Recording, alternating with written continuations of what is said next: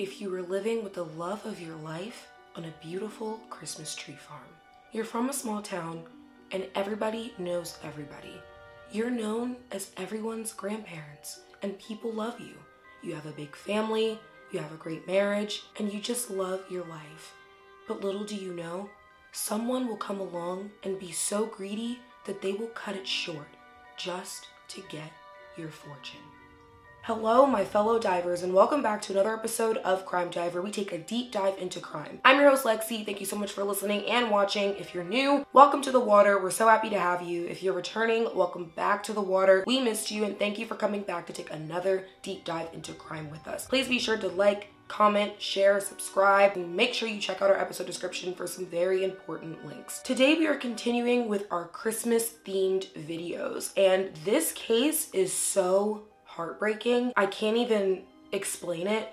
When I was doing the research for it, I got emotional a few times, so I think I got it all out. I don't think I'm gonna cry during this video. I'll try not to, but it's one of the most heartbreaking cases I've ever heard. We are going to be talking about the brutal murders of Ed and Minnie Maurin. But with that, let's get right into the case. Wilhelmina, or Minnie Kerpez, was born on Christmas Day of 1901. She was born in Roseland, Nebraska. Her parents' names were John and Elizabeth Kerpez, and she had 9 siblings. In 1923, she married a man named Aloysius Hadler, and together they had 4 kids. Unfortunately, he passed away in 1958, but Minnie would soon meet Edward Maurin. Edward, or Ed Maurin, was born on June 11th, 1904 in Lewis County, Washington. His parents' names were John and Anna Maurin, and he had a brother named Joseph. Ed and Minnie got married in 1961, and although they didn't have kids of their own, Ed loved Minnie's like they were his, and they were just a really great family. Together they lived on a 120-acre Christmas tree farm in Chehalis, Washington, and they sold Christmas tree farms to their surrounding community. People loved Ed and Minnie. They were said to be like everyone's grandparents. They were so sweet, they were so caring, they would take anyone under their wing, and they were just known as the really nice Christmas tree farmers in town. On December 19th, 1985, Ed and Minnie were set to host their annual couples Christmas party for people at their church. And one couple arrived for the party and they knocked on the door, but they realized that Ed and Minnie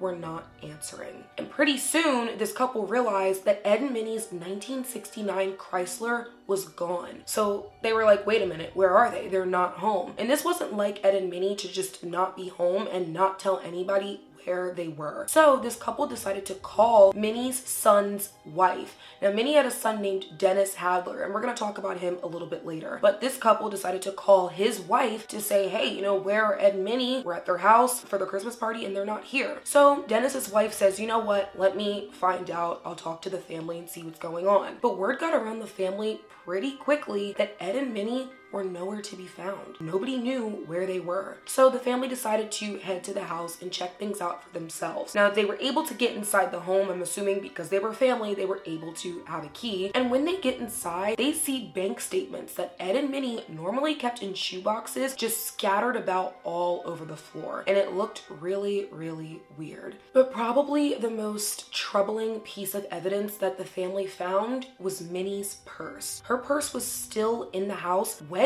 behind the couch, and they knew that Minnie would never leave the house willingly without her purse. So they figured it was time to call 911 and report them missing. Now this was really scary for the family because Ed and Minnie were in their 80s, and you really don't want your 80-year-old parents or grandparents missing, not knowing where they are. I mean, you don't want anybody missing, period. But for it to be an elderly person, it adds a heightened sense of fear. Police first thought that Ed and Minnie were kidnapped and held for ransom for money because, like I said, they owned a very successful Christmas tree farm and everybody in town knew that they were the Christmas tree farmers. But they also wondered if Ed and Minnie were being held for ransom because of their son, Dennis. Remember, I mentioned him earlier. Dennis Hadler owned one of the biggest logging companies in the Northwest region called Dennis Hadler Logging. So he had a lot of money and people knew exactly who he was. Police wondered, maybe they're being held captive so that way they could get money from Dennis. So at that moment, everyone thought that, okay, they may still be alive. We just have to hurry up and go get them. In the meantime, they told the public to be on the lookout for Ed and Minnie as well as their 1969 Chrysler.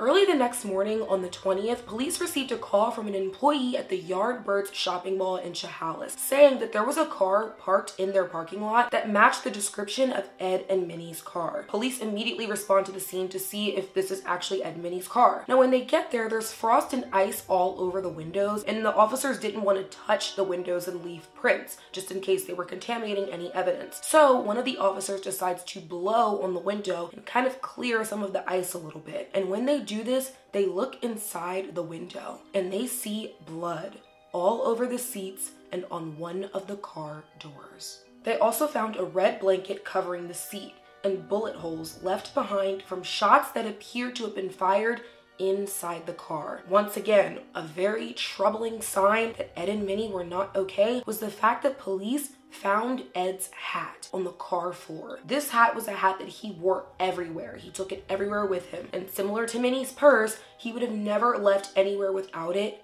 willingly. They also found cigarette butts in the car, which was pretty alarming because Ed and Minnie did not smoke. So this meant that somebody else had to have been in there with them. Police checked the trunk to see if Ed and Minnie were in there, but they weren't. But at this point, they knew that something horrible had happened given the amount of blood that was found in the car. So they knew they had to act pretty quickly and find Ed and Minnie. If they were alive, they lost a great deal of blood and they need to be cared for immediately.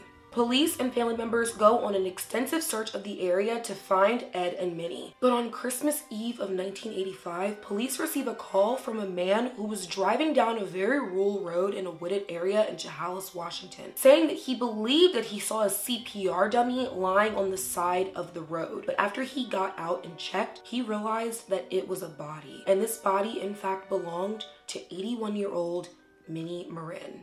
And just a few feet away from her was 83-year-old Ed Maurin. Both had been shot with a sawed-off 12-gauge shotgun. Minnie had been shot in the left shoulder and the neck, and Ed had been shot directly in the middle of his back. When police arrived at the scene, they found drag marks going from the road all the way to where Ed and Minnie were found, meaning that their bodies had been dragged by whoever had done this and left where they were found. And given the fact that there was no blood spatter at the scene, police believed that they were most likely killed in their car before it was driven back to the Yardbirds parking lot, and they were just left there. This was so tragic for Ed and Minnie's family. They couldn't believe that their beloved parents and grandparents were found this way. I mean, it was just awful. Could you imagine elderly people in your family who you all just look up to and respect? I mean, they're the patriarch and the matriarch, and for them to have been treated that way and found that way, I would be so angry and so heartbroken. My grandparents are actually around their age, so I literally could not imagine the tragedy and the loss that this family had to have felt.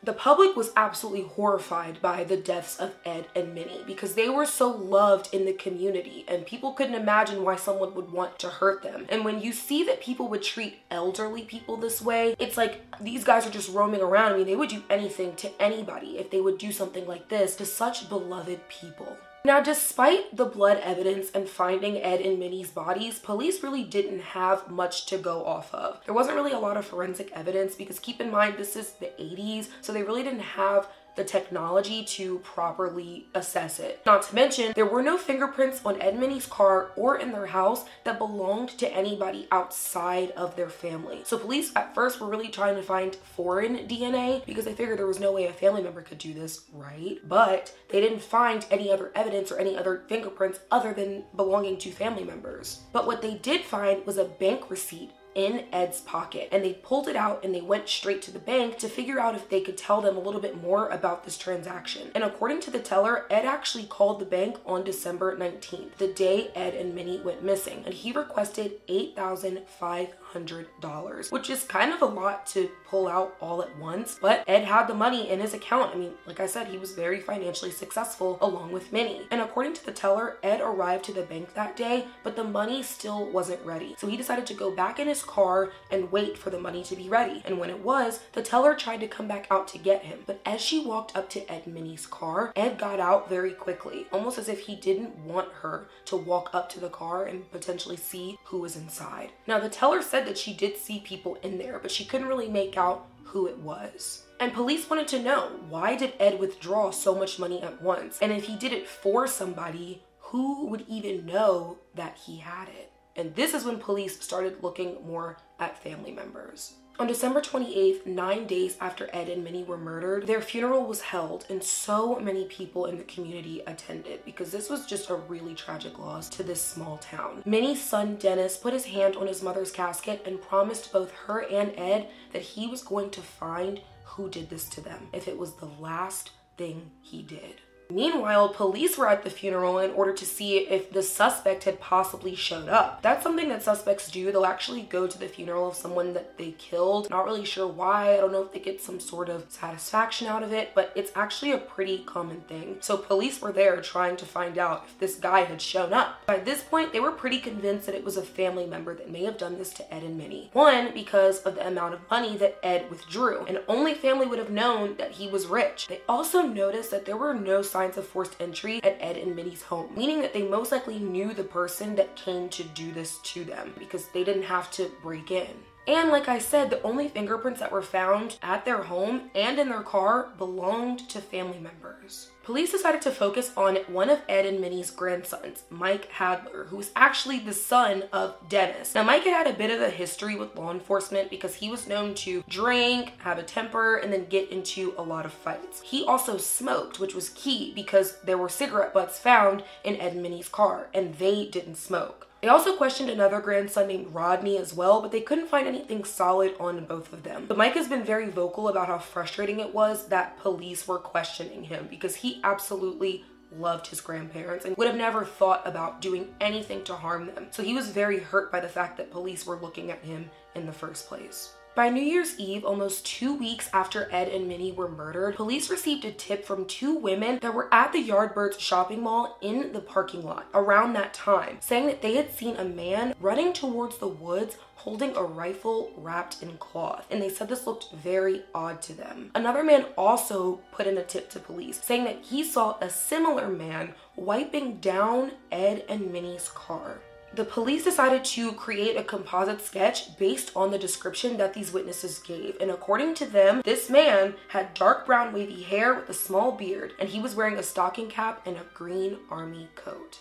Of course, as soon as police released the sketch, people started calling left and right, saying that they saw a guy who looked like the sketch. And police were taking pictures of everybody who even remotely matched the description, but they never found anything solid.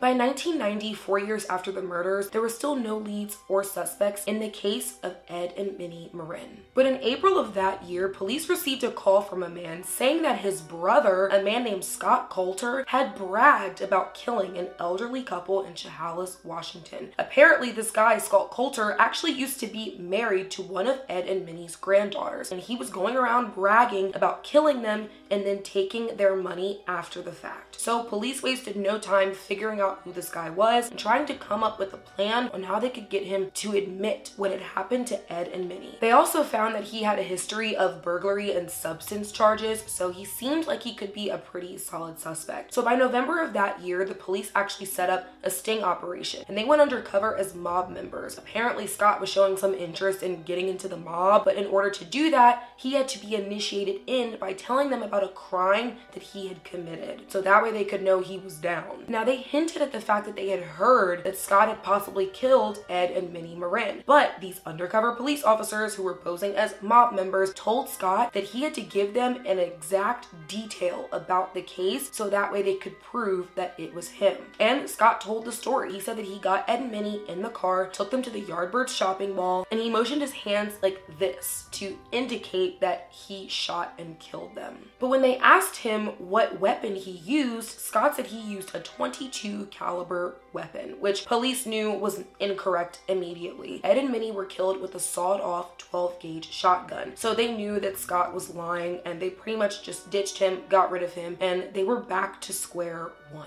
I guess what little information Scott did have about their murders, he got from the local paper, but the fact that he got the weapon wrong, and he could have gotten that right by reading the paper, so clearly he didn't really put too much effort into this lie, and police knew instantly that he just wasn't the guy. It's really sad that this much time passed without the family finding out what happened to Ed and Minnie, and they could just be living and walking amongst who who did this to them, and this person's just walking free and facing no consequences. I mean, I couldn't imagine somebody doing this to my family member, and then you go to the grocery store and you're probably wondering, could that person be in here right now? I mean, are they here? Are they around? Are they looking at me knowing what they've done and they think it's some big cruel joke? I would be so angry. But their family was pretty much torn apart by this tragedy, and they were never the same. One of Ed and Minnie's granddaughters, named Denise, she was actually newly married and pregnant with twins at the time Ed and Minnie were murdered. And she was so gutted by their deaths that she actually went into early labor and ended up losing both of her twins. When I heard that, I broke down. I mean, to see the effect, the ripple effect of such a horrible tragedy and how it invades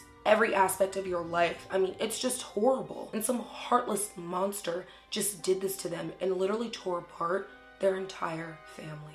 In 1992, a tip actually led police to a woman named Robin Rife, who was the ex-wife of a man named Rick Rife. And now Rick Rife and his brother Greg were actually local criminals in the Chehalis area. And they were actually pretty feared by the public. People were terrified of them. They were known substance dealers and just local criminals. But they did end up moving to Alaska in 1987, 2 years after Ed and Minnie were murdered. But Robin, she had a lot of information to give police. Now, at the time she spoke to police, she was actually in prison, but they went to go speak to her anyway to see what she knew. And according to Robin, she said the day that Ed and Minnie were murdered, Rick got her to drop him and his brother Greg off a mile away from their home. And the following day, they called her and asked her to pick them up. Now, Robin recalled seeing a body, but she wasn't 100% sure, but she said even if she wasn't going to say anything because she was terrified of them. Now, for whatever reason, police decided not to use Robin's account of things because they said she was in prison, so they didn't know if they should believe her. But you knew she was in prison when you went to talk to her. So why were you going to talk to her anyway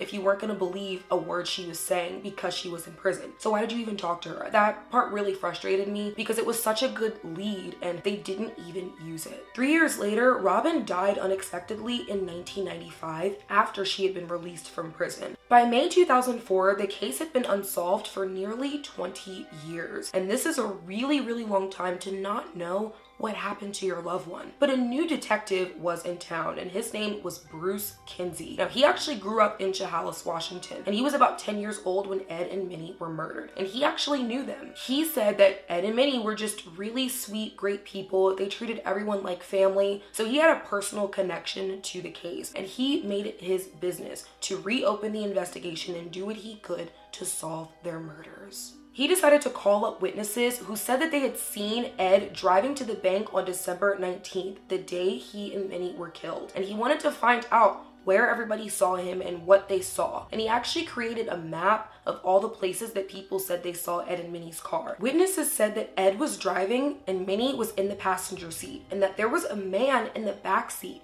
wearing an army green coat, similar to the one that the women described as the man that they saw in the Yardbirds shopping mall parking lot, holding the rifle that was covered in the cloth. So now there's a consistent description and a bit of a connection. Detective Kimsey decided to look at workers at the Christmas tree farm that Ed and Minnie used to own instead of looking at family members. And the reason why he did this was because he felt like a family member would have known that Ed and Minnie had a lot more money. So they would have asked for way more than a little under $9,000. But if you worked at their Christmas tree farm, you knew that they had money, you just probably didn't know how much. So they started going back and finding all these Christmas tree farmers, as well as pictures that were taken of them at the time, if they matched the description that was given by witnesses. But what Bruce Kimsey did was that he decided to take these pictures and make them into color. Because remember, at the time it was 1985. So I guess the pictures they took were in black and white. When he turned the pictures to color and then he showed them to witnesses, one witness was actually able to recognize one of the guys and point him out as being someone that they recalled seeing at Ed and Minnie's house the day they were taken. By November of 2005, the following year, police were still investigating the case. And on November 12th, Mike Hadler, remember I mentioned earlier, police were looking at him as a little bit of a suspect. His father owned that really big logging company. Well, he actually was in Vancouver, Washington, getting ready to go deer hunting. And he had actually stopped on the way there, and he ran into an old friend named Jake Shriver. And they knew each other from back in the day in high school. And they were just catching up, hanging out, trying to figure out how the other was doing. And Jake would always ask Mike how his grandparents' case was going and just asking if there were any updates. As they continue speaking, Jake just decides to say, "I can't do this anymore. I gotta tell you something." And Mike was like, "What's going on? What are you telling me?" And Jake just says, "I know what happened to your grandparents." According to Jake, on December 19th of 1985, he was 17 years old at the time, and his mother was driving him down Highway 12 to a dentist appointment. But as they were driving, an old car pulled out in front of them, and it was going pretty slow. So Jake's mother decided to pass the car. But as she passed it, she turned and looked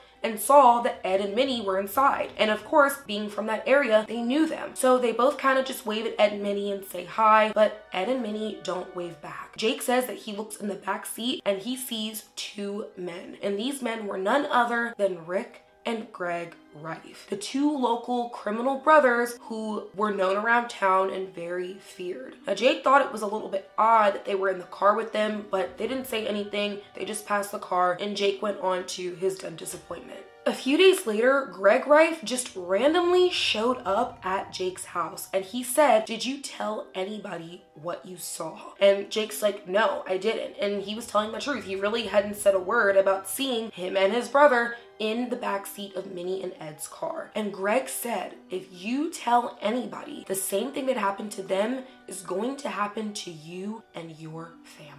Jake was, of course, absolutely terrified and he wasn't going to say a word. But just to be sure, Rick and Greg would drive past Jake's family home almost every day to intimidate them and remind them that they better keep their mouths shut. Jake said that he kept this to himself for years because he was terrified that Rick and Greg were going to kill his family. Because if they could kill two sweet elderly people like Ed and Minnie, then they would waste no time doing the same thing to Jake. Now, of course, he tells Mike, and Mike is completely floored. He can't believe that this is what happened. And I believe Mike actually knew Rick and Greg from around the way as well, because they actually used to work for Ed and Minnie on their Christmas tree farm. So they would have known that they had a little bit of change in the bank. After telling Mike this, Jake decides that it's time to go to the police and share this information that he's been holding on to for over 20 years. And after police heard his account of things, they were pretty certain that they had their guys. Police believe that on the night of December 18th, 1995, Rick and Greg showed up to Ed and Minnie's house with rifles, and they decided to knock on the door. And because they worked for Ed and Minnie, they were let in, which is why there was no sign of forced entry. And immediately they go in the house, they order Ed and Minnie to find any kind of money or bank statements before kidnapping them from their home and forcing Ed to drive to the bank and withdraw the $8,500. After Rick and Greg get this money, they order Ed to drive down to this very rural area, and it's there that they shoot and kill Ed and Minnie inside the car before dragging their bodies to the side of the road and leaving them there. They then take the car to the Yardbirds Mall parking lot. They leave it there, they wipe it down, and then they take the rifle and run into the woods. 2 years later, Rick and Greg moved to Alaska, and they were living off of the money that they had gotten from Ed and Minnie. So, wow, to finally have suspects and know what most likely happened to Ed and Minnie was just crazy for the detectives and investigators and the family to come to terms with. I mean, this case has been unsolved for 20 years, and now they pretty much know what happened to them. So, of course, police waste no time obtaining arrest warrants and trying to go and find Rick and Greg so they can bring them to justice once and for all. But literally, the day that they get the arrest warrants, police find out that Greg Rife ended up passing away at the age of 50 years old. Now, this was very frustrating for investigators because they wanted both of them. They wanted to be able to bring both of them back over to Washington and have them both face the consequences for what they had done. So for one of them to have died literally the same day that they got the arrest warrants is crazy. I mean, considering the fact that this case has been unsolved for 20 years and the day that you finally get this arrest warrant, one of them dies. So they were pretty frustrated with this. Greg did end up dying of natural causes, but some people wondered if somebody had actually murdered him. Mike Hadler was so angry about the death of his grandparents that once he found out from Jake that Rick and Greg were the ones who did this, he actually moved to Alaska and went looking for them. Eventually his father ended up convincing him to come home, because for a second I was like, did he do it? But he didn't. But he was definitely planning on doing something. Police really wanted to arrest Rick before something happened to him. So on July 8th, 2012, 27 years after Ed and Minnie were murdered, police fly all the way to King Salmon, Alaska, and they arrive at the home of 53-year-old Rick Rife. And they knock on his door and it just opens, which is again so damn creepy. They go inside, they announce themselves as the police, and they see a man standing there with an oxygen tank. And they said that they were a little shocked to see him like this. I guess when you hear that somebody committed such a brutal murder, to look at them and see them looking so vulnerable and frail and sick, it was just a little bit unexpected of them. But this was their guy. And they said that they had a warrant for his arrest for the murders of Ed and Minnie Maurin. And all Rick said was, "Looks like I'm gonna need my medication."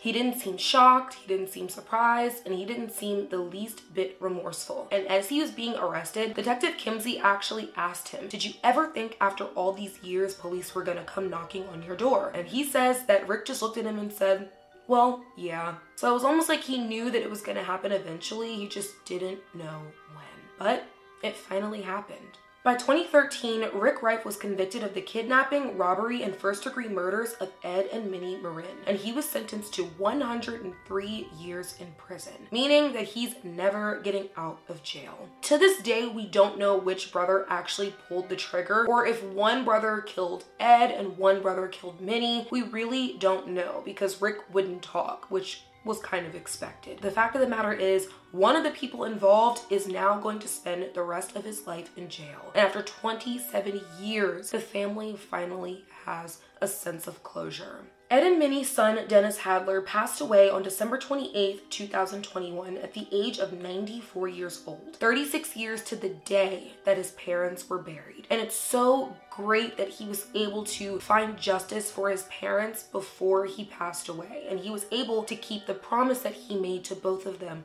the day of their funeral, that he was going to find out who did this to his parents. Ed and Minnie's family has never been the same since their deaths, and it's really sad that this whole family pretty much got torn apart by what happened to them. No amount of justice will ever bring them back, but at least the people who did this are no longer freely walking this earth. This case is really upsetting, and I'm not gonna lie, it was pretty hard to cover. I have a soft spot for older people, mostly because of my grandparents, so to know that Ed and Minnie were treated this way and their family has to live with knowing that, it just breaks my heart. They were the last people to ever deserve something like this to happen to them. They did nothing wrong. They were the sweetest, nicest, kindest, caring souls. So for them to have died in this way is just unfair. But with that, we're gonna go ahead and wrap up today's episode. We'll be back next week with another episode. Thank you so much for listening and watching, and I hope to see you in the water soon.